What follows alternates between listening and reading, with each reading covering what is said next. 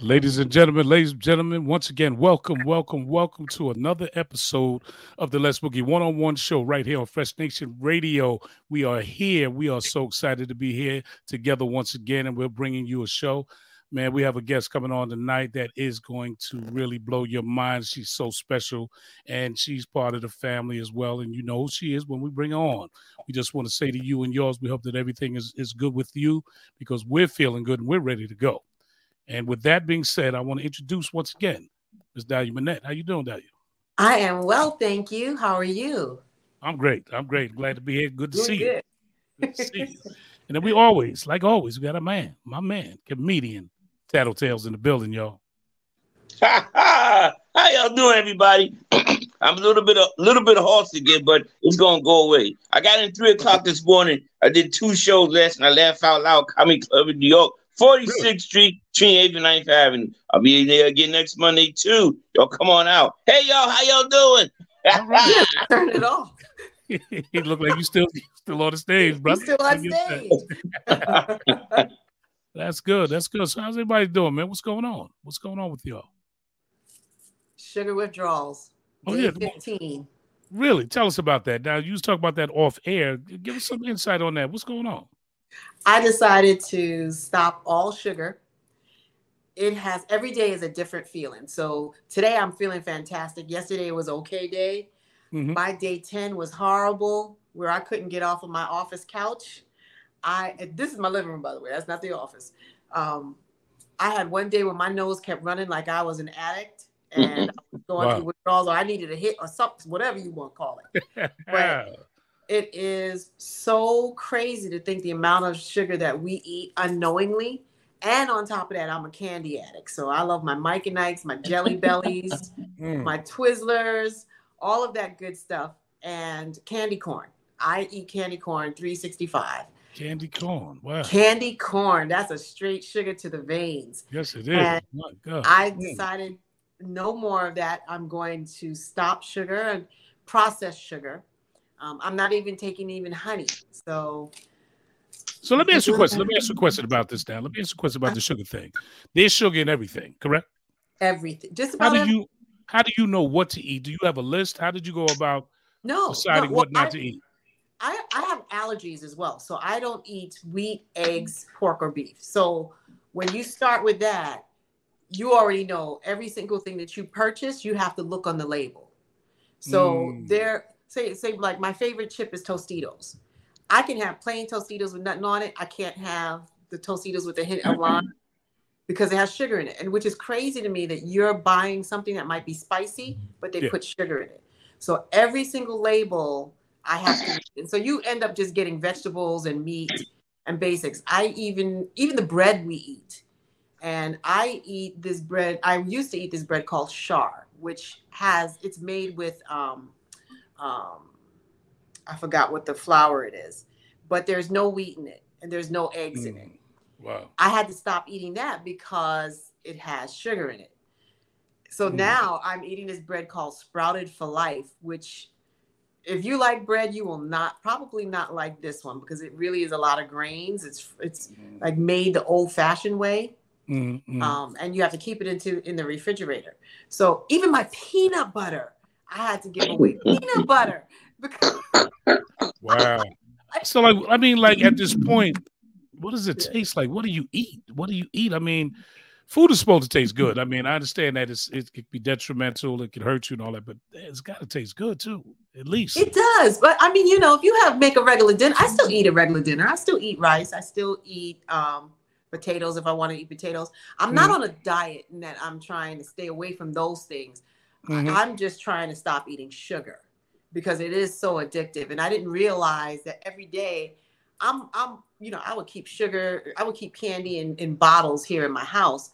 And every time I walk past the bottle, I go in and grab a handful and I'm eating it. Oh, you was really on that candy. I'm really on it. I counted 7 times in one day. I would grab a handful of candy and eat it. And when you think about it and you quantify it, you realize there's a whole lot of stuff you're eating that you knowingly eat, and then a whole lot of stuff that you're eating that you unknowingly eat. Even I like seaweed chips. I looked at the seaweed chips and found there was sugar in it, with the ones with spice and you know, it's hot or whatever. Yeah. You know, see who put sugar in seaweed? America. So, wow. So Tattle said, let me ask you something, brother. When are you going on this sugar diet, man? Because I know you Oh man, I ain't going on no sugar diet. I ain't gonna lie. You know what I love? I love those chocolate peanut clusters. I love it. You can bribe me with that. You can bribe me with those for real. But I'm gonna tell you one thing, Dahlia. Being on you on this what's it called, the sugar what now? You mean while I'm on withdrawals or? Yeah, the sugar. The sugar thing. I think over the years, I know you for a very long time. I think that sugar was doing something to you. I think that's what was chasing all those men away. You probably get a man now. You're gonna be married like in 6 months. I'm gonna give you away. Walk you down the aisle. Walk you down the aisle. Oh man. He is forever trying. He is forever trying. We have to do a whole show on why Dahlia does not have a man. Unbelievable, man. I'm a Taurus. I'm not the easiest person to get along with when it comes to relationships. I'm gonna buy my tux now. Gonna walk you down the aisle. You and my 5 brothers will probably be right behind me saying, "You for real." Najee, Fareed, and everybody else. Yep. 5 brothers. That's why you got 5 brothers. Everybody was scared of y'all. That's what it was. Men are scared. They don't want no problems. 5 brothers? What? No, man. I'm not dealing with that. One argument, I might get slapped up. And they're all older than me, so you know they don't play. Yes. I know that's for right. real. That's right. So listen, let me ask you this. We what's been going on? Because you know we have the 50th anniversary of hip hop, and it's been a lot going on. You know, a lot going on there. And we were talking a little earlier. There's a lot of people being left out, and there's some you know, some things going on about that. People are feeling a certain kind of way about that. You know, I'm talking about from the people that was the foundation, people that never made a record, people that picked up the mic in the parks, that plugged their thing into the light poles, that bought their little mother's turntables out and stole the records, the albums, and bought them out, that built the foundation for this thing, not being recognized. Not being recognized in every community. I don't care who started it or whatever. There should be recognition for each and every person that played a role to get it to where it's at today. That's my feelings. And on Saturday, in my neighborhood in the Bronx, we had a recognition day for those very people that never made a record, that was there back in 73 and 72 and 74 on up. And they acknowledged them. And I'm going to tell you something. It was important because those guys and those young ladies and those DJs felt a little more respected. And you can see the pride in them swell up a little bit, that they were being recognized. And that needs to happen all over the place. What's your thoughts on that? I agree. I mean, our guest tonight is one of the foremost pioneers for hip hop, in that she brought vocals to hip hop, and that had never been before. And they don't really even talk about where we went to go listen to hip hop. You know, in the parks on Saturday, in the parks after school, the rent parties that happened, where a lot of these MCs came out. They don't even talk about that. I mean, before it even crossed over into another genre, there were rap battles that had nothing to do with picking up a weapon. And, you know, the people who did these things are not recognized. And it's a shame, because 50 years of hip hop, you don't talk about the very beginning. Yeah, you talk about the Bronx, but you don't talk about those pioneers who did those things, who traveled from borough to borough to do these competitions, to do these battles. That's never even discussed. Yeah.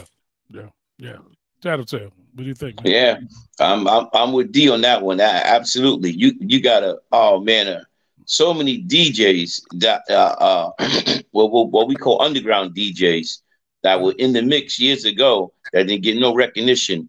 There are a lot of dancers, like Kid Freeze, you know, Last time I seen him was like maybe 1999, 2000, maybe 2003. You know, he told me they was going to do a documentary on him, you know, but Kid Freeze was one of those dancers, you know, but there's so many cats out there, you know, between the dancing, between the rhyming, they used to call it back then, you know, you know, making clothes, a whole lot, you know, like Dapper Dan, you know, hooking up the everybody's jackets and shoes back in the day. You know, it's so much the whole hip hop culture. But a lot of people been overlooked. Absolutely. A lot of people. I mean, you're gonna miss sneakers to have during that beginning hip hop. Remember when they had the Pumas out? The Kango hats. They had the turtlenecks and the bell bottom jeans with that just went over the Pumas. You weren't wearing the correct one unless it could cover the Puma. Yeah. It wasn't about Adidas. Run DMC started the Adidas, and now that's trademark. It was Pumas. That's right. Pumas. Listen, we're gonna do this. No further ado. We might as well go ahead and set it off right. You just mentioned our guest is a pioneer. We're gonna bring some information from her. I'm gonna introduce to everyone the award-winning songstress herself. Miss Alyson Williams is going to join us right now. Yeah. Here she goes. Hey, Miss Williams, how you doing? Y'all don't even understand. If y'all saw me in the weight room going like this, it's because I was like, look, we losing the light. That was a superstar movie. Right. I don't know if Dahlia shared it with you, but I'm out here on the side of the road, headed to Raleigh, and I didn't want to miss my opportunity to come on with you all. I missed it last time, and I was so glad to be rescheduled. But I said the best thing I could do is pull over and just make a studio in the car. So that's what I did, you know, and I freshened the makeup, and I got my little fan so I could have the hair blowing all of this. But the sun was going down, and I can't control the sun yet. Anyway, I'm working on it. And I'm like, I'm going to be sitting on the side of the road in the gas station, and I'm at a black gas station. Okay. They sell Fireball in this gas station. They sell Fireball in every block and mile that was ever made in this gas station. So I want to finish what I got to do and hit it. No doubt. We appreciate you. I'm so glad you're on here. You know, I'm gangster like that, and come from that, so I'm okay. You all right? All right, good. God got me. Let him come over here. As I always say, if you see me in a fight with a bear, help the bear. So much, man. I'm glad you took the time to do it, and it's good to see you. I don't know if you remember me, but I remember you. And you know, you've done some things. And I just want to say this to you. I was listening to some things earlier from you, right? And I do my little research and what have you, and I know your songs and what have you. But what was very, very interesting to me that I didn't know, I heard a duet that you did with Jeff Redd, and I never heard that song before. And I was like, wow. Yeah. Wow. I'll tell you the story. You know, Freddie Jackson and I grew up together vocally, and, you know, from the Bronx, him being from the Bronx, me from Harlem. And when he got on with Hush Productions, he was doing a lot of stuff and had all the stuff with Melba Moore and all of that. Shout out to Melba on her Hollywood Walk of Fame and all of that. And, of course, to Freddie. And I wanted to do this duet. So Russell went to Charles and said, listen, we got this song.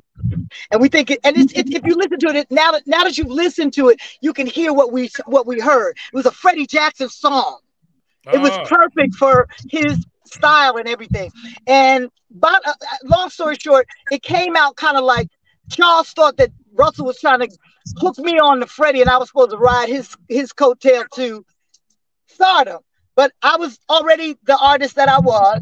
Right. I already had records under my belt in terms of at least my session stuff and you know the things that I had been featured on with other artists. So we weren't trying to do that. We really just thought it'd be a good collaboration. We thought that it would be great to bring these two singers together, and we had a backstory from where we came from, and you know, and the things we had gone through. But they wouldn't go with it, so I went and got Jeff. And of course, Jeff did the magic that he does. But that was a Freddie Jackson record, you know, in terms of how he would have fit. The song's called So Special. Yes. And this is a really great song. Yeah, I love that. I was like, wow. Then I'm listening to Jeff. I'm saying, okay, Jeff. Okay. I know what you can do, but I was a little surprised. Go ahead, Jeff. My man singing that, sending the fans towards, he broke it down. That was good. Yeah. That was good, yeah. So there's some other things. Now, I looked at your Wikipedia and I saw that you did the Phyllis Hyman play. I was like, wow. Can you tell us a little bit about that? I know you got to move, so I'm kind of trying to get some real. No. Take your time. As long as you can see me, I'm fine. I got the time. Okay. I just didn't want it to go. I didn't want us to not have light, because the lights in the car are what they are. But we're dealing with Mother Nature right now. Okay. We didn't want it to leave. I went to the Weather Channel. The Weather Channel says sunsets at 8:38, so we got time. Okay. And I got another phone, so I can always put the flashlight on. I'm gonna do production. We got production. I got you. No doubt. But at any rate, and I always correct people on this, although I understand why they take it. Several years ago, Phyllis has been going 25 years now, and I did a play that traveled for about 2.5 years. Back in the day when we had what we call gospel plays, not urban theater. This was before Tyler and all of that. I did a show with the Whispers, the legendary Whispers, and it was called "Thank God the Beat Goes On." And it was a play about their journey from Oakland, where they were from, doing talent shows and all of that, to their level of, the pinnacle of the height of their careers. And it's told through the eyes of the janitor of the Apollo, the janitor of the Regal Theater in Chicago, the janitor of any of those kinds of venues. And they were supposedly paying homage that night to the Whispers for being in the business for 40 or whatever years it was at that time. And so he goes back in time and takes the audience on a journey. And if anybody knows, back in the day, if you had a ticket to see the Whispers and Phyllis Hyman, you had a ticket. It was for grown people to put their clothes on and go out to the Madison Square Garden or to the, whatever the club was. That was what you were going to see, and you were happy about it. So obviously in their dream sequence of this play, you would have to have included Phyllis Hyman.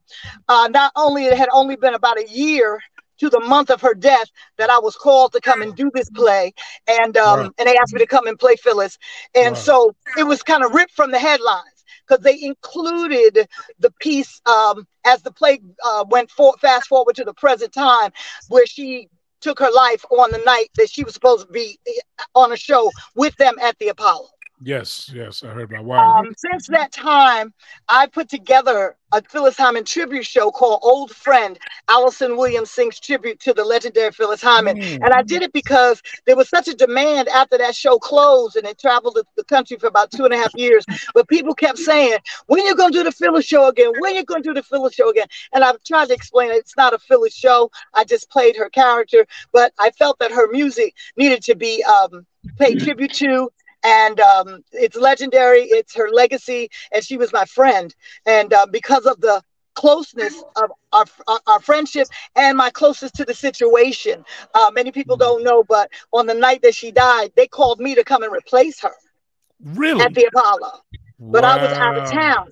And they wouldn't give me any information. I didn't know what had happened until I got to my destination. Really? I was flying. So that's a whole situation. There was the weeks leading up to it and the weeks after it. And I have that story because I lived it. But so yes, Old Friend, I've been doing it over the last 20 some odd years in different incarnations. I've done it with a full band. I've done it as just a duet with myself and a pianist over COVID. I've done it with dancers so that we could speak into the Broadway stuff that she did. And so now we're bringing it back and we're using it as a tool to work within mental health and mental wellness. That's where we want to put it now, because there's no one else who could tell a story better than someone who was a victim, quote unquote. And Phyllis Hyman was a diagnosed I'll say this, bipolar, and she had some other issues. And it's essentially that took her. I see. That's important. And so when you're trying to open up the conversation and the narrative and show people mental illness doesn't see you're 6'1". They don't see that you're gorgeous and you're shiny and you're this wonderful vocalist and you have legacy music. It doesn't see all that. It just takes you. if you don't get the correct help. You suffer in silence, and you suffer senselessly, and you slip through the cracks. So now I'm trying to partner with people to help bring this show not only as an entertainment piece, but as an educational and informational piece. Super important. I applaud. Super important. That's right. Well, trust me, I know personally what you talk about. I know about that. Trust me. Yeah. You know, and I saw the piece you did with Nat Adderley Jr. on the piano. That was when we did it over the holidays. We did. I'm not over the holiday. God, over the COVID. Yeah, it was a holiday. Someone called us, and someone called us and they needed some content, and we thought that was the perfect piece. We couldn't go anywhere, so we did one version at his home, and then we did another version. We were lucky enough to be able to get into the jazz club Birdland, and we went downstairs to their theater, and we were able to do it in more of a black box setting, but it was just he and I, and the narrative of the show and the music, and it came off wonderfully. Yeah, it was really good. It was really good. I like that. Okay. Well, I've asked a lot of questions. Y'all jump in there. I mean, I could dominate. I can go on and on, but go ahead. Do your thing. I of course work with Alyson, and I just adore her. And before we even worked together, what was funny was before we even worked together, this is before COVID, I don't know if you remember Alyson, but you did a challenge for people to come on and sing Just Call My Name. And I went on there because, why not? Would you believe she didn't see that until a whole year later? Really? Was it a year later or 2 years later? She called me. She goes, "You did that challenge? You did that challenge?" I said, "Yeah." Well, Dahlia, I would have seen it if I hadn't had my little health setback, but I was busy being in a coma. I apologize. Yeah. Yes. And you know what? Thank God that He blessed you. Tell us about what you went through with COVID, because you have a story to tell, and you have a triumph coming through it. Yeah. I was put to the test and came out with a testimony. And when I say it now, even though I was lucky enough to come through in 2022, every time I say it now, it never feels like I thought there would come a place where I'd be like, "Oh, don't talk about it anymore. It's over. And you've thanked everyone, and everyone came through for you, and you're lucky enough that God spared you." But the more I talk about it, and the more I know what's really going on in this world and in this nation and around the world with COVID and just so many things that have to do with health. I have to tell it, and I have to tell it because hopefully it'll be an inspiration for someone else to just be diligent and keep your eyes open and to value our health and ourselves. 2020, I moved from New York down to North Carolina, and everything was fine. We were in quarantine. I was okay, and everything was cool. Just around Christmas time of 2021, I had my shot and everything. I decided to do that. And I went to New York for a couple of private parties. And I got sick. And I came back home, and I knew I was sick. I knew something was wrong, and it wasn't right. It wasn't just like you got a cold. So I took myself to get a test. And before that test result could come back, I was begging for someone to please come and take me to the doctor, and not drive me to the doctor, but put me on an ambulance, please. I'm sick. And I'm glad I did it like that, because that way I didn't get stuck in triage sitting on passed out on a chair. Anyway, the doctors basically said, "Listen, the COVID, we can get her through because she's had an inoculation. But I am a type 2 diabetes. Shout out to my type 2 diabetes. And you can fall into something when your diabetes is not checked called ketoacidosis. And it is life-threatening." And they said this ketoacidosis will take her if we don't take some major steps. At any rate, they tried to put me on a PAP machine and, tried to get me back, and it wasn't happening. And I went into a coma, and I stayed in a coma from December 27th until January 1st. And I know it sounds cliche, like something you write, but someone called one of my angels on earth is a woman named Valerie Simpson. I'm sure we all know her from Ashford and Simpson. Yeah. And she was one of the people who, she's a part of my life, and she was able to call the COVID ICU and talk to the head nurse. And she told her, because at one point they weren't able to rally me out of the coma, and they were like, "It's looking bad. She's been on a ventilator now for 6 days, and we're not sure if we can get her to rally." I wasn't rallying. Valerie called the nurse and said, "I want you to play her music in her ear."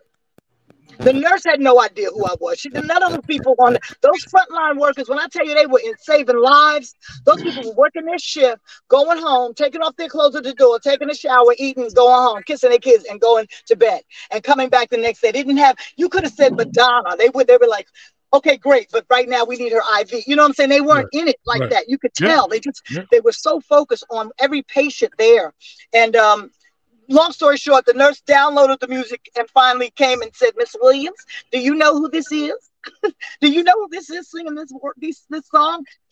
And I opened my eyes basically and nodded. But the funniest experience was people always say when people are in a comatose state, some people, it's different with everybody, they can hear you and they are aware of everything that's going on. I was clearly aware of what that woman was saying, and in my awake state, inside my head, inside my visual, I said to her, of course I know who it is. It's me. I'm Alyson Williams. Damn it, did you call anybody and tell them I'm in here? I got to get back to my house. I did this whole thing, and I pointed to myself and pointed to the phone. Basically, all I probably did was wiggle my thumb. But I know I opened my eyes, and I came back that day. And so I was clearly aware of what was going on, and you know, everybody teases me now. I guess that was the right thing to do, because if you hear your song, you figure you're going to get a check, so you need to come back. You need to get... Oh, I got so ribbed when I finally got home and went through my rehabilitation. They're like, girl, I knew when they played that music, you'd say, oh, where are my shoes? It's time to go on stage. Beautiful, man. Thank God. Thank God. Man. Wow. Thank nobody but God for all of that. And the industry that rallied not only across the nation, but around the world with prayers and well wishes and, you know, just holding me down. And that's how that went. And then I took 3 months to do my rehabilitation and come back and learn how to do everything that we take for granted, like walking and talking and speaking and going like this and sucking your teeth and rolling your eyes. It's a message center, and all of those messages have to be sent in a certain way, or else you are not. You are crooked. And we think we do. We think we put food in our mouth and we swallow and it goes straight back to our throats. Nope. I had to learn how to swallow. I had to learn how to do so many of the things. You can't imagine this whole thing that God has created, this thing we call the human body. It's really incredible. It's really detailed, and you really got to take care of it. So I was glad to be able to come back. And the first person on the phone was Najee. And he says to me, you know, this song that you did with me on my new CD, because of course it was done in COVID and it couldn't be released. Finally, here's 222, it's released. He said, I want you to come on the road with me and do some of these dates. I want people to see that you're alive and well and singing, and the song is taking off and taking on a life of its own. And so for the last 2 years, I've been doing dates with Najee.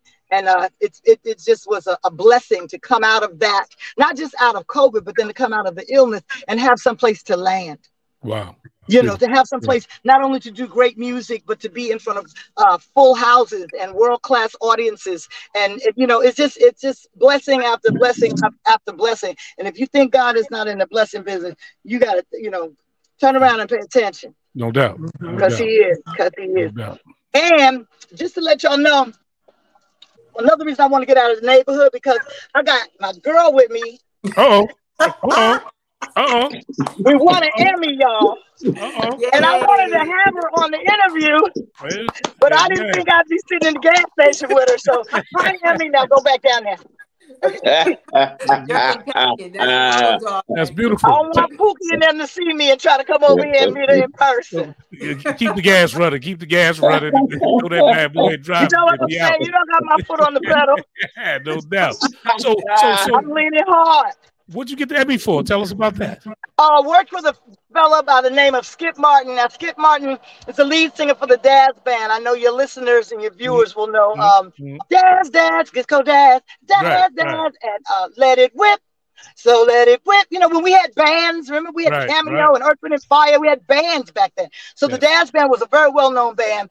And during COVID, and I'm talking about quarantine COVID, when we couldn't go outside, Skip calls us, says, Alyson, we need to take and put some music in the world that is about hope and about change and try to show some love and peace. He said, I have this idea. So he took this classic song by Curtis Mayfield called People Get Ready, There's a Change a Coming. Right. And he made a really nice updated version of it. And then he started calling all his friends. And he called me, and he called the group As Yet. He called Tony Terry. He called CeCe Peniston. He called John P. Key. He called some rock and roll guys that he knew out there in Vegas. He called some country singing guys. He called Dougie Fresh. He called Stevie Wonder. He called all of us. And we all made a version of it. Some of us were in the living room. Some of us were in the studio. Some of us were outside, wherever we could go, because we couldn't go anywhere to really record. And then we all did a video of us, singing the song down. And they took it and they patched it together and produced it. Wow, and nice. Then they partnered with St. Jude. So they call it Legends United for St. Jude. And I guess St. Jude must have used it for a promotional piece, because the Emmy celebrates excellence in television and commercial. Beautiful. And so we were nominated for an Emmy and we won. Nice. Congratulations. And so that's the beginning of my EGOT. I got my Emmy now, I need my Grammy, my Oscar, and my Tony. There you go. There you go. You put it out there. That's it. And then I'm going to lay down in the middle of Hollywood Boulevard and get that star, too, because I know how much it costs now. So No, we're going for big things, y'all. We're going big, or we're going home. That's right. That's right. Gotcha. Never say never. It's never over until it's over. It ain't going to be It's over. never over. That's And right. it ain't even over then. That's right. You don't know where it goes from there. It gets better. It gets Hey, better. listen, from what I've been told, That's from what all right. I've been told. That's all right. So let me ask you this now. When you after your recovery, what was the first show that you did, and how did you feel? How was your voice? How did you feel, with your energy and your health? How was that for you? You know what? Of all the things that I had to overcome, I realized that my speech was different, but when I sang, it was fine. I had a time when everything came back, but when I would say water, I'd say water. When I said better, I said better. And my D's and my T's were muddled. And I didn't try to hide it. I just knew it's going to come back. Not at one time did I ever question if I would sing again.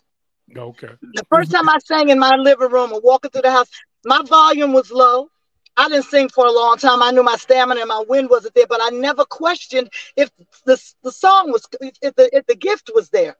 It just, something in my heart just kept saying, just keep doing what the physical therapist said and it'll be fine. So when people say, how are you? I wouldn't say I'm getting better, because I knew better didn't sound better. It sounded like better. I'd say I'm making marked improvement every day. I found ways to get around whatever I needed. And I remember one day the physical therapist said, I want you to say the word buttercup. And I would say, well, I can say buttercup. I have a radio show. I know how to enunciate. I went to school for communication. So, but people don't speak like that. You don't say, hello, let's talk about the buttercup. You say butter, you know what I'm saying? You speak a certain way. Right. And she said, well, just say buttercup, because it's going to give you everything you need from the tip of your tongue to the back of your palate to strengthen that again. And I said, you don't understand. I'm so frustrated. She said, well, Miss Williams, it's going to be frustrating. I said, no, you don't understand. I can't say buttercup, but I can go, sweet, and the lady's eyebrows literally went up into her hairline. She said, wait a minute, what are you doing? I said, I'm scatting. I said, ma'am, I'm a singer. This is what I do for a living. And certain things just have not left me. But it's crap when I'm trying to say buttercup, but I can scat. I'm frustrated here. She said, Miss Williams, I'm coming back every day. She said, even when your insurance don't pay me, I'm coming, because I got to get you back to where you need to be. She said, no one's ever done that to me before.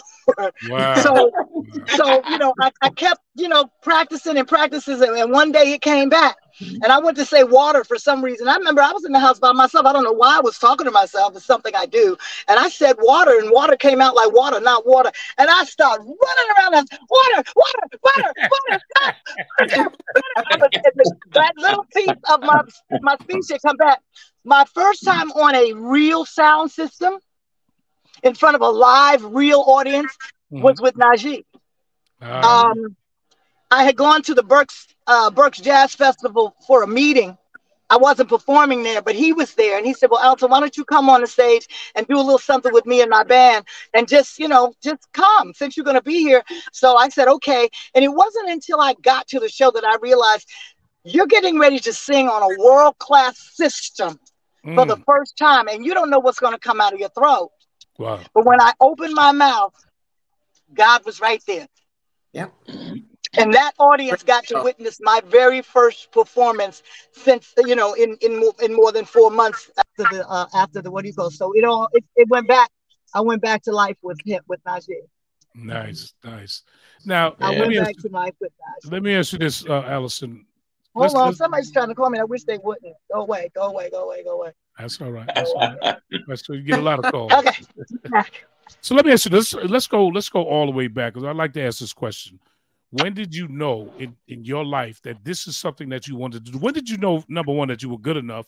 When did it, I know it hit you early on in your life, but can you kind of like take us through the beginning to how this all started for you? My father was a jazz trumpet player. He had a 21-piece swing band. His name was Bobby Booker. And for about 25 or 30 years, his band was the premier society band for New York, the tri-state area, and beyond. And he had a band full of musicians that were the pioneers of jazz. And they all played with Count Basie and Duke Ellington and all of these different, they were those cats. But when they came home, they had their chair in my dad's band. So we had great people like Dickie Wells and Howard Johnson, and names a lot of people wouldn't know, but if they Google them, they'll find them, because they laid it down. My father's friends were Clark Terry and Dizzy Gillespie and the horn guys, obviously, Louis Armstrong, all of that kind of stuff. And just really, great musicians, Quincy Jones, and, they were the cats that hung out together. So music was always there, but music was...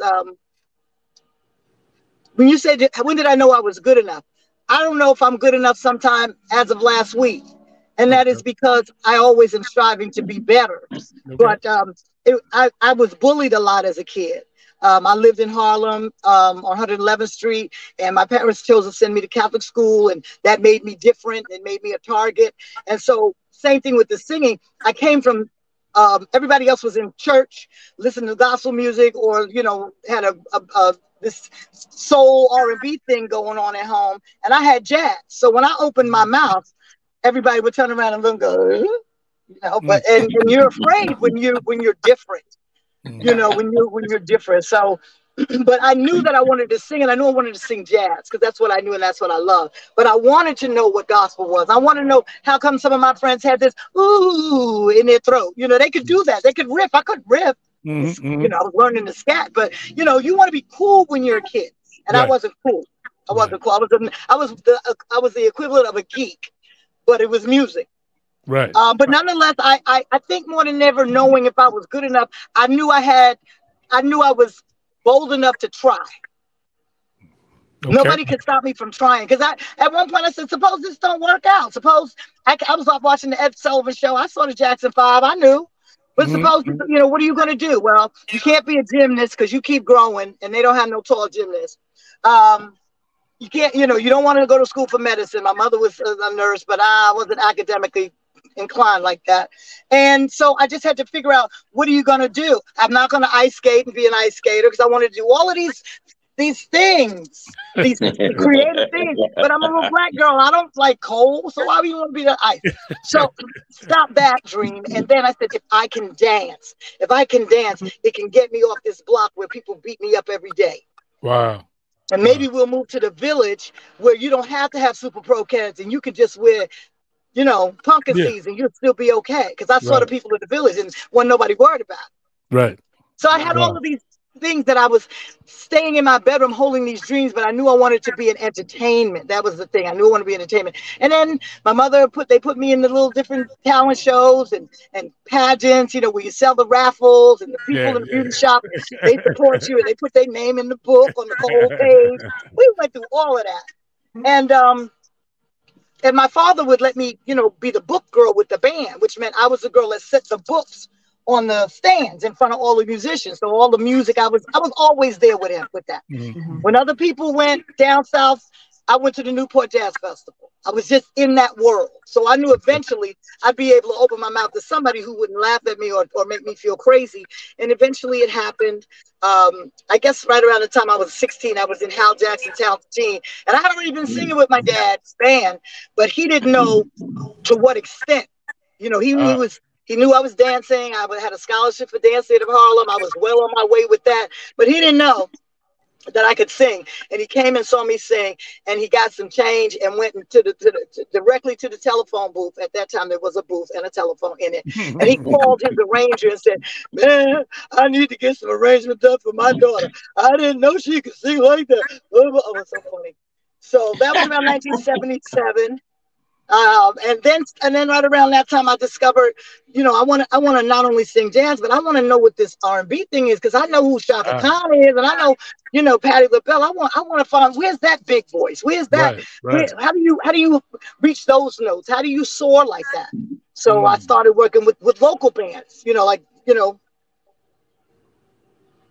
guys my age, guys and girls my age. So it was that thing that we started working at all the chitlin spots in Harlem. There was plenty of clubs back then, and then you could work around, and people had a gig for the whole weekend, Friday, Saturday, and Sunday. It was, and once you did those, then you wanted to go downtown. You wanted to be at Sweetwater's. You wanted to be in the Village. So it was all of these different things. And then I was auditioning for the plays, and I was doing plays, and then I was still dancing and all of that. So it was this thing where I want to be in show business, whatever that is. Sing, dance, act, tell a few jokes, juggle some oranges, whatever it was. That was my thing. And eventually I got to do all of that. Nice. So tell us what you have. Well, I know what you have, but you tell us what you have coming up next. Well, what am I doing? I've got a really big gig I'm excited about in Baltimore at a place called Keystone Corner, which is the premier jazz club there. And I'm going to be working with Nathan Mitchell. And Nathan Mitchell has the #1 song on the Jazz Billboard charts, 100% Cotton. He held that for, I think he's probably still there, but he's an incredible artist. And I like to say that we are management mates, because he is an artist with Dahlia as well. And so we're excited about that. That's going to be on September 29th. And there are 2 shows at 7 and 9:30. Okay. And I could be lying. It could be 7:30 and 9. But if you go to KeystoneCorner.com, they'll tell you all about it. And that's one of the things I've got coming up. But, so many things coming.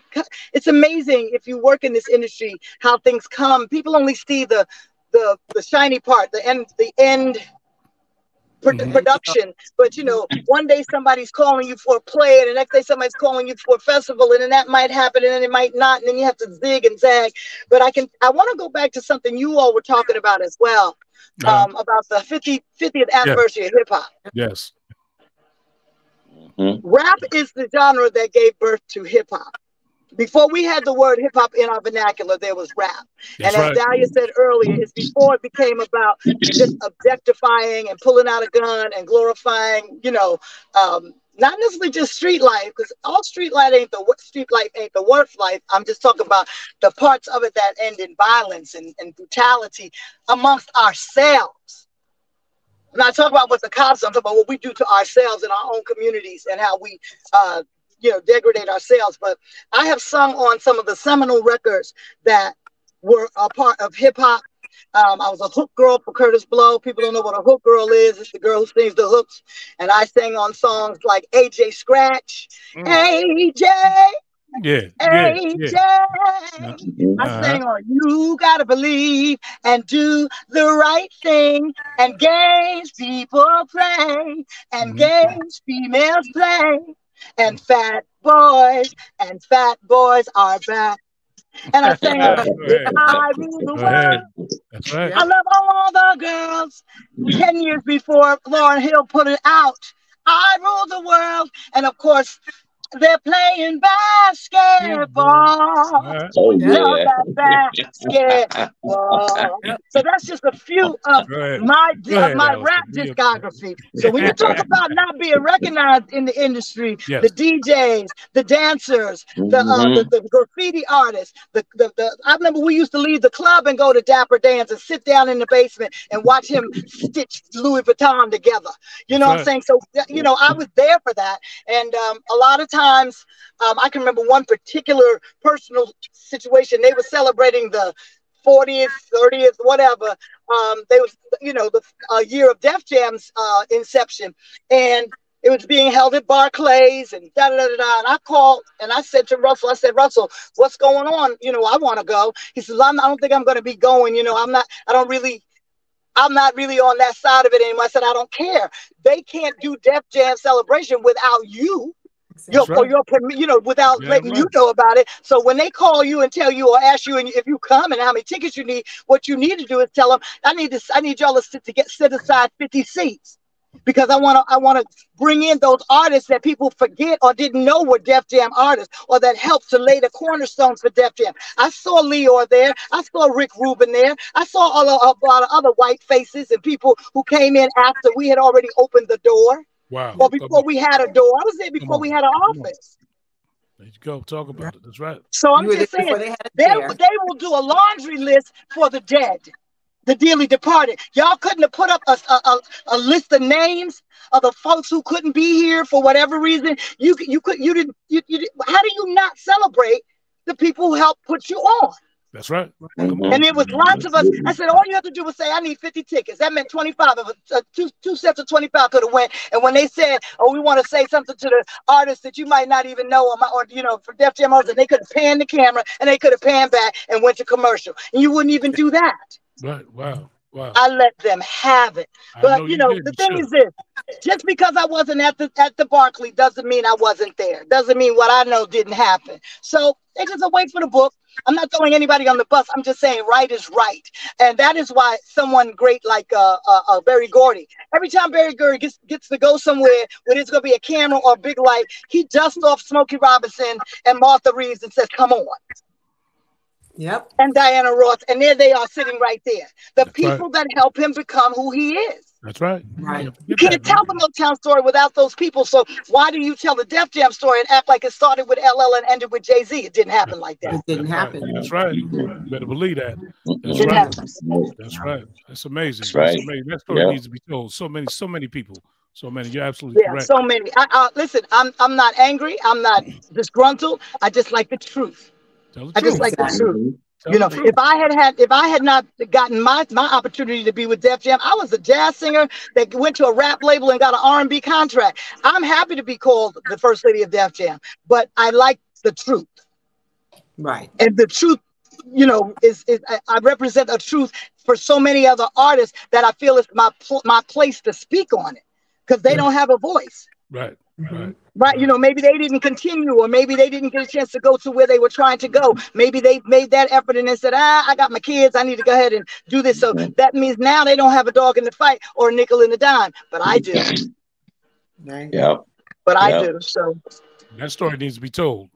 And this is from a place where, music, there was a time when rap music had musicality. Yes. You know what I'm saying? And that's all back with Sugar Hill and all of that. There were singers. Angie Stone and all of them were holding it down. All of that. There were singers. And I was bringing in the Lisa Fishers, what's her name? Jocelyn Browns. All of my singer friends, they had deals or, were doing it to a certain level. Audrey Wheeler, all of those girls.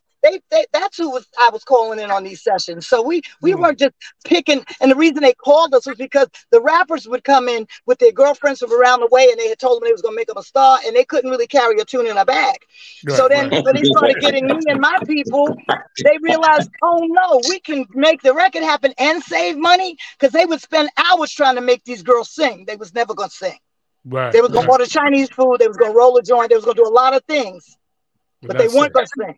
But then it became, let's call Alyson, because when she gets in here with her crew, they're going to look at the music or listen to the song, and boom, in an hour and a half, we out. We can maybe do 2 or 3 songs tonight.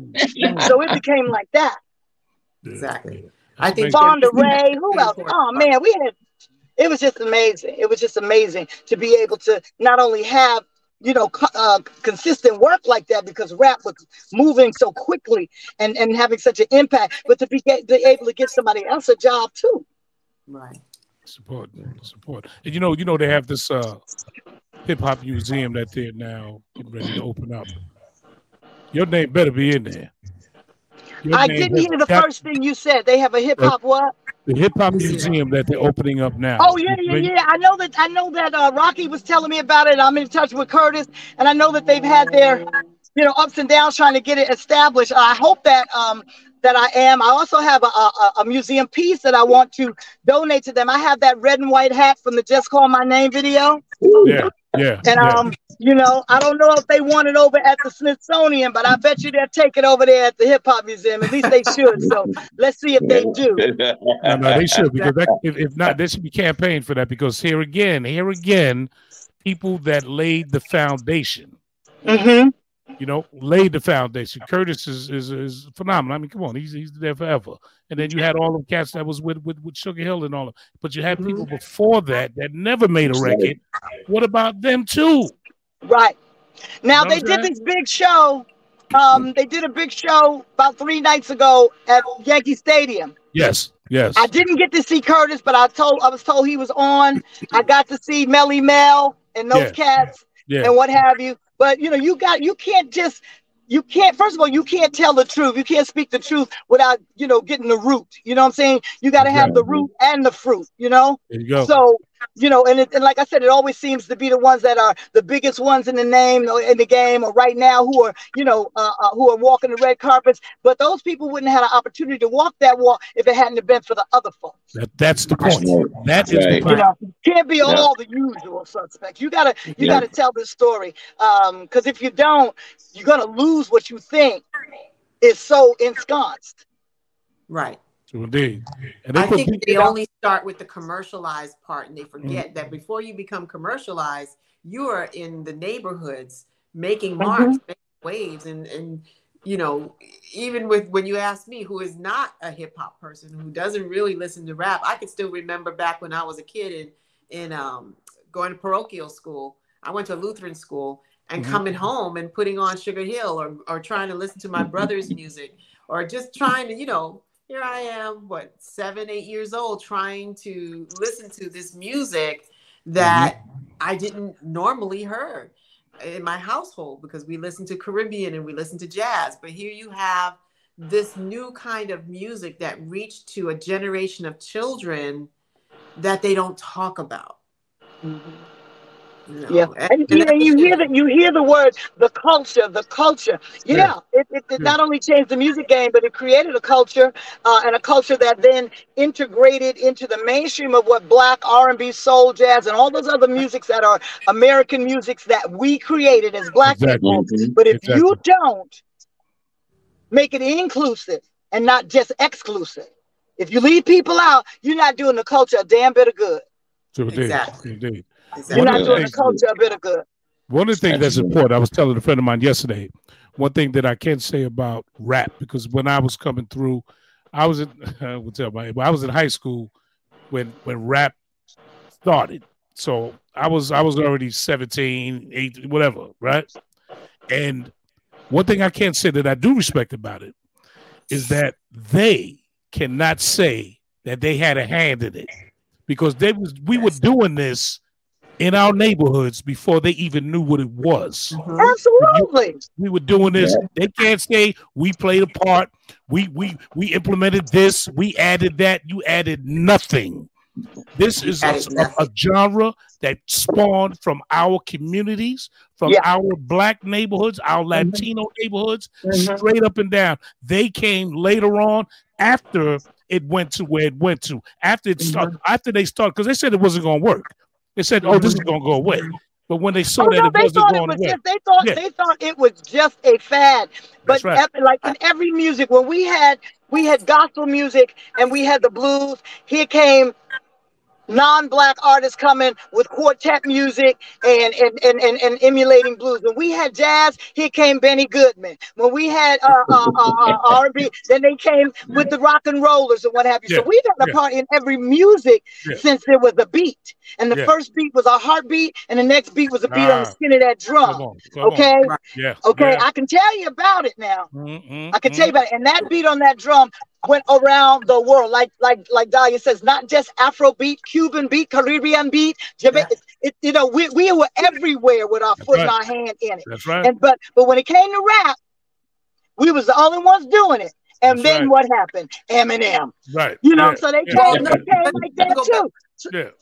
They came like that too. But we we birthed that. I remember Russell used to say this all the time. I'm gonna put together this label. It's gonna be the dopest, deafest underground label for underground artists ever. And blah blah blah blah blah. And I'm gonna have this and the other. I gotta do it soon because Joey is beating up my mother's pots and pans and messing up the arm of the couch. So Joey, Reverend Rum was at the house making beats on the pots and pans and tearing up the sofa. Beating on the sofa. So, like you said, we were coming up with this in our neighborhoods, in our basements, in our homes, at the community center, on the corner, on the stoop, in the stairwell. Right. And it wasn't planned secret, but it was a secret. They wasn't doing that until it came to the mainstream. And then of course Vanilla Ice tried to get in and all these other people, but it was already done. The blueprint was set. The blueprint was set. Run DMC crossed over and did it with Walk This Way. And all of a sudden now it is becoming acceptable to the rest of the world. There went the commercialization of our music. And I'm not saying that being commercialized is not a bad thing, because it made a lot of people, a lot of Black people, all of a sudden have the ability to make money from the things that we did. I think that is a fantastic thing. But in the journey of it transferring over, just like every other music, like you said, it went through a process of it had to become commercialized or acceptable to people. And we know who people are. But it becomes different. It never remains the same. Rap now is hip hop.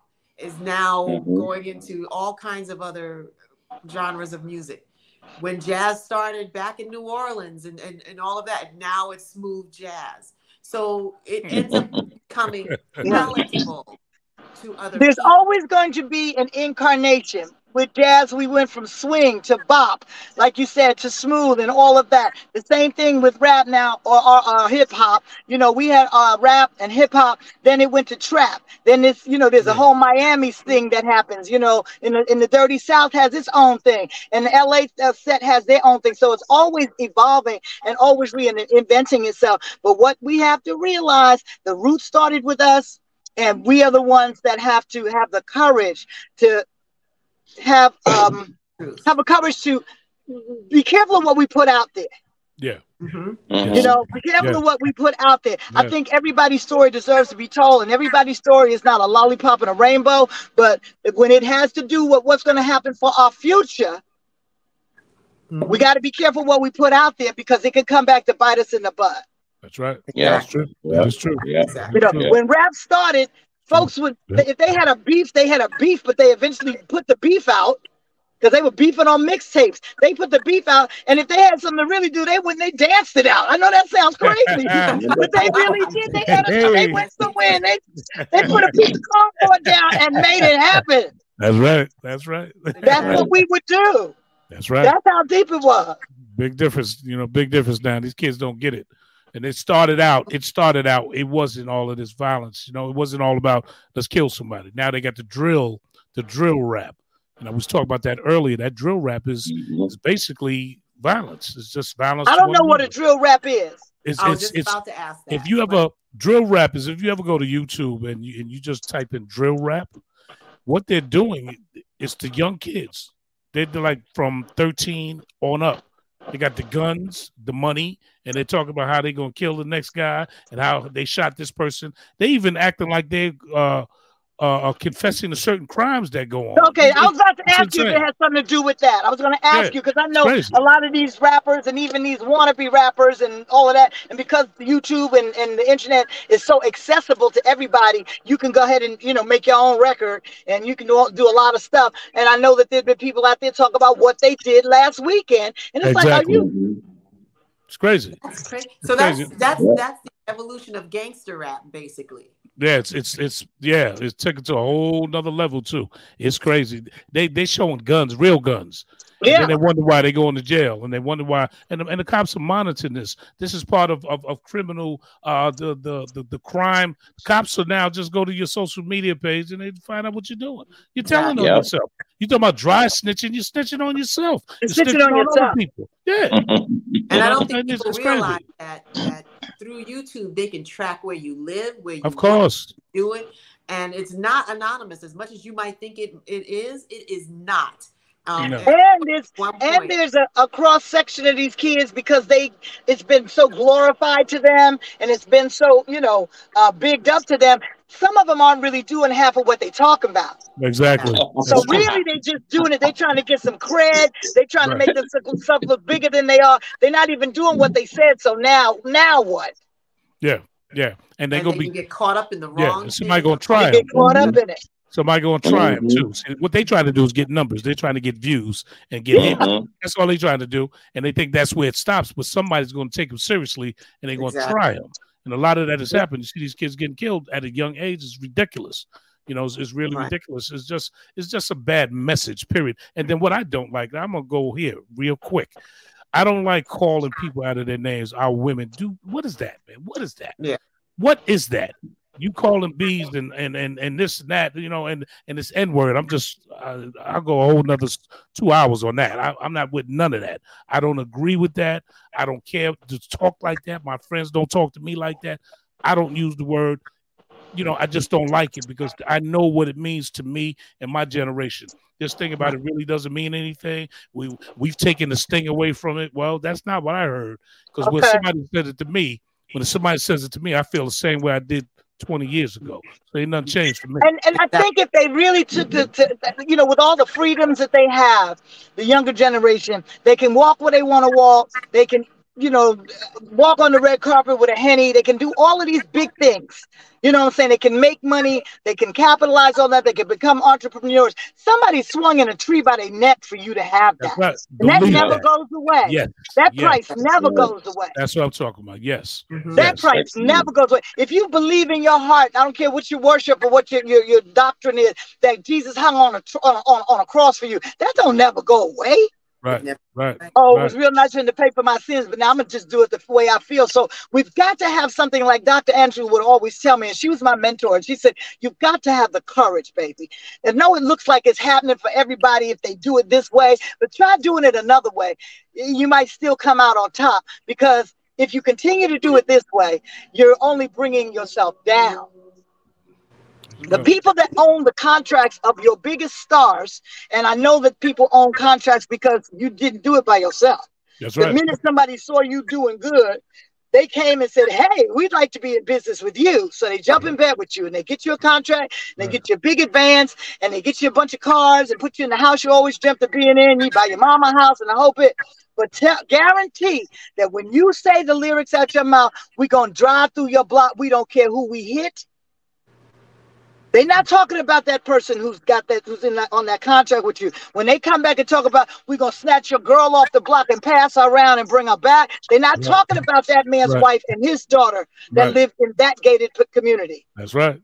And those people will come and sit with you and bring the jeweler to the show, and y'all will puff on sticks, and y'all will always do that, but they'll never say, hey, listen, you might need to roll back a little bit. Let's see how we can tell the story without being so offensive. They ain't going to tell you that. Oh, no. Because what you're saying and how you doing it is making money. That's right. And it's making more money for them than it ever will for you. That's right. You think you're making money? Imagine how much the person who owns your contract makes. Come on. Don't talk about it. Tell the truth. Yes. Imagine. Yes. And they don't even realize what the long-term goal is. Who wants to hire you when you've gone past your expectancy age? Exactly. This kind of rap. People like LL Cool J, Run DMC, Will Smith even were able to transition from being rap artists into actors and actresses and Queen Latifah. They were able to make that transition. Can you say the same about these It doesn't happen for everybody. And especially if you've already put a stamp out there that, all of them had their edgy, but their edgy was never as edgy as some. I look at some of the young women. I don't have any problem with you all having your 15 minutes in the light. Cardi B, Megan, Nicki, Queen B, Little Queen B, all not Beyonce, but what's her name? Started out with Biggie. Lil' Kim. Y'all went the edgy way. But understand, for every time you drag your butt on the ground, and turn your ass to the camera and shimmy and shake, there's a 5 or 6 year old little girl watching you do that. I think that's what it is. That's all I'm saying. I think there's a place for what you do. Mm-hmm. But when it's so accessible to the entire nation and everyone in it, it's a problem for me. Because now you think, I'm a little girl from the hood. I got a big old booty. You know what I'm going to do with it? I'm going to shake it as hard as I can because money seems to fall down when you do it. Not a good look. You're right. It's not a good look. So I'm just saying we gotta be conscious of the messages that we put out there. And don't think because you keep saying, well, I went to college and I went to this. We can tell how much you paid attention in college. Just right. Okay. And there's a lot of people, there's a lot of girls in strip clubs right now actually playing their way through med school. But guess what? They are in a contained environment doing whatever it is they got to do. That's right. And when it's over, but if you step outside, then I got a problem with you. Because I got to walk down the street with my little girl and my little boy. With your half nakedness and whatever. Because I just can't. I can't. I agree. That's just me speaking mine. They can come if they want, but they got to catch me first. So man. You know, Alyson, give me some of your favorite female singers. Somebody that you looked up to, you know, when you were coming up, that influenced you and well, because I came up in the jazz arena, of course, Ella Fitzgerald is my favorite. But you know, I love Dakota Staten, which people might not know a lot about her, as much about her as they know as Dinah Washington. I loved Carmen McRae. I was lucky enough. Hey, hold on. I loved Carmen McRae. I loved Dionne Warwick. Hi. I don't, sweetheart. I'm sorry. I don't have anything. No cash. See, I knew that was gonna happen. Oh, yeah. We almost done. Somebody just came right to the window and asked me because they have $20. Whoa. No. All right. He said, did you at least have 10? I said, I don't. I'm so sad I really don't have no money. Yeah. We're going to let you go. We got to get our diva home. Yeah, we got to get our diva home. So we got to get her out now. But like I was saying, I was lucky enough to have Nancy Wilson as a mentor. And Phyllis was a friend, and I loved her. I got to meet Shaka Khan, and she became a sister friend who I'm in touch with. You know, so I'm glad, Valerie Simpson, I'm glad to know that there are women that I not only looked up to, but I befriended them, and we became family, and I still have them in my lives. So that's the part that's amazing to me. People that I listened to on the radio when I was laying across the bed with my hands in my, you know, in my chin in my hands, and I got to really meet them and got to really work with them and to have them pour wisdom into me and stuff like that. That's what I love. Excellent. That's what I love. Listen, I'm a little concerned about where you at, to be honest with you. And just getting that way. I'm concerned at 7:30. What town you in where they can ask? They don't even ask for $1. They want $10. What happened to $1? They asked for $10 and $20. He asked for 20, and he said, "Do you at least have 10?" I think he went in the gas station and then didn't have enough money to pay. I don't know what happened, but man, listen. In New York, we had, they asked for at least, can I get $1? $10, man. So get all that in there, sis. It's inflation. I'm telling you. The good thing is he wasn't scary. If he was scary, I would have been like, "You I gotta go." He wasn't scary. He looked like he might really have an issue. I'm good. Yeah. But listen, I thank you so much for coming on the show. This was fantastic. I mean, you are just, full of information. You're just a great personality. And I'm so glad that God spared you and kept you with us. You have so much to offer, so much more to offer. And we're going to be looking for you. A friend now. Come on back anytime you got something going on. Mm-hmm. Please drop in, and you are welcome at all times. Thank you. I want my listeners to know that your listeners, our viewers to know that they can find me Alyson Williams Music on Facebook, Alyson Williams Music on Instagram, and Alyson Williams on Twitter. Although I'm not over there that much, I'm mostly Facebook. But nonetheless, come on, check it out. You'll be able to see where I'm at. Obviously you'll go where Dahlia is, and she's got it up and all of that. And I'm just so happy that you all wanted to have me and hear what I had to say and shine a light on me. And I appreciate that more than you know. Oh no, it's a pleasure. It's a pleasure. It's a pleasure. Yes, much so. Yes. I would have. Do you remember this? York College. We had you at York College. It was you, Melissa. It was you, Melissa. It was Poochie and the Delphonics. This was like 2014. That was us that brought you at York College. That was us that brought you there. And it was a bunch of y'all, and it was a good show. You did your thing. We had a good show. I know that. Yeah. Oh yeah, it was a good show. We had Blue Magic. We had y'all. We had Ray Goodman and Brown. You all was on the same show. It was great. That's when. Well, we gotta have more shows like that. Yeah, it's important. It's important. Yeah. Keeping that classic R&B music moving. You know what I'm saying? And that's what it's about. So me and Dahlia are about to roll with this other thing I got called Diva Palooza, and it speaks into the Diva and Soul Palooza. So when y'all see that coming to a town near you, know that you're gonna get good, solid, classic R&B, and it's just the truth. It's just the truth. Mm-hmm. So. Okay. Yeah. All right. Yeah. Good. All right. Well, thank you. Thank you so much. You got anything going on, Dahlia? Let us know, and we'll pump it. I'll put it on my pages. Whatever you need, we got you. Word up. Got you, Dahlia. I'm gonna text you when I get to where I'm going. Thank you. I was just the night continues on for me. You know, I got to get my hustle and my grind on. All right. Safe travels. Get out that gas station. Yeah, get out of there. Out of town. Yeah. I love you, baby. Thank you so much. Over the years, you and I have crossed paths so many times. You were always gorgeous. You were always humble. It's so many, and listen, I mean, so many times we crossed paths. When you talk about the musicians Harlem, I know your dad probably knew Andy Kirk. Mm-hmm. Yeah, Andy Kirk band. I know you knew Ralph Cooper. Matter of fact, I was talking to Ralph Jr. about a couple of days ago. He was supposed to call me back. We've been friends since we were 9, 10 years old, you know. Wow. But you and I have crossed paths so many times. That's why I said, let me go talk to Alyson. We need her on this show. And that's what you did. We were there for the R&B Music Society free concert down there in Atlantic City, and you came to me and stepped to me and said, listen, this is what we need to do. And here we are. Yeah. And I love you for that. I love you for being approachable. I love you for saying yes. Get home safe. Call Dahlia when you get there, so we don't have to worry about you. We love you, and mwah. Listen, before you go, we're gonna end it with this. Check this out.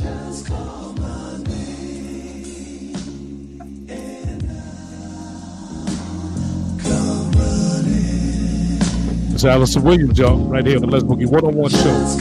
Fresh Nation Radio, WJON. We come on every Saturday morning at 10 a.m. Thank you, Alyson.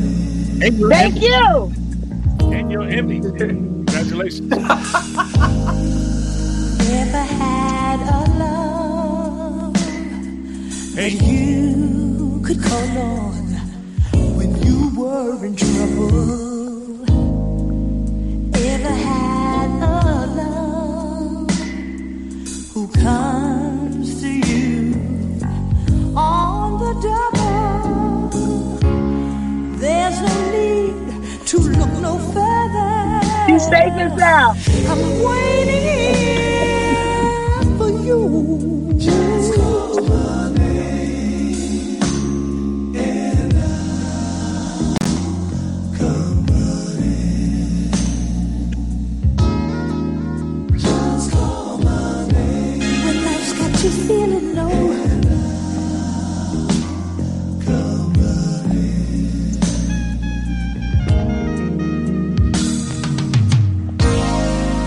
Never have to fear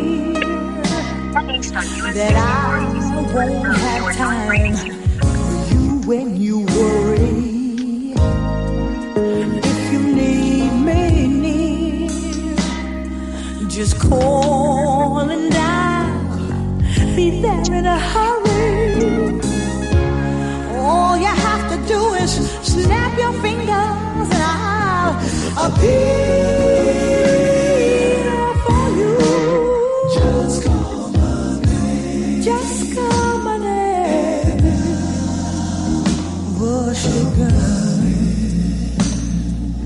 I'm gonna be right there for you if you just call my name. Come running. Why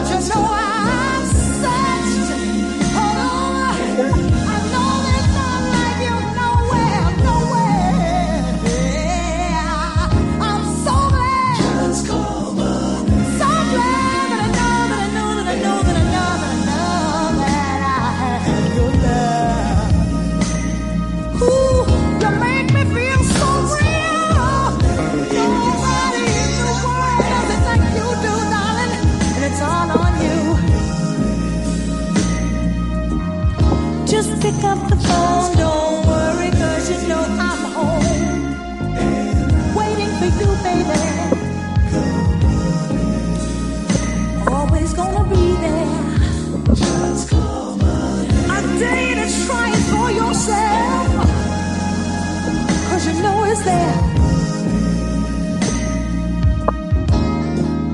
Just call my name. I'll be there till the end, till the end. If you ever All right, y'all. Hey, I want to thank Miss Alyson Williams for joining us tonight. That was fantastic. All right, that's enough for us, y'all. We'll see y'all on the next one. New day, new opportunity. Let's Boogie One-on-One show. Bye. Later. All right. Take care.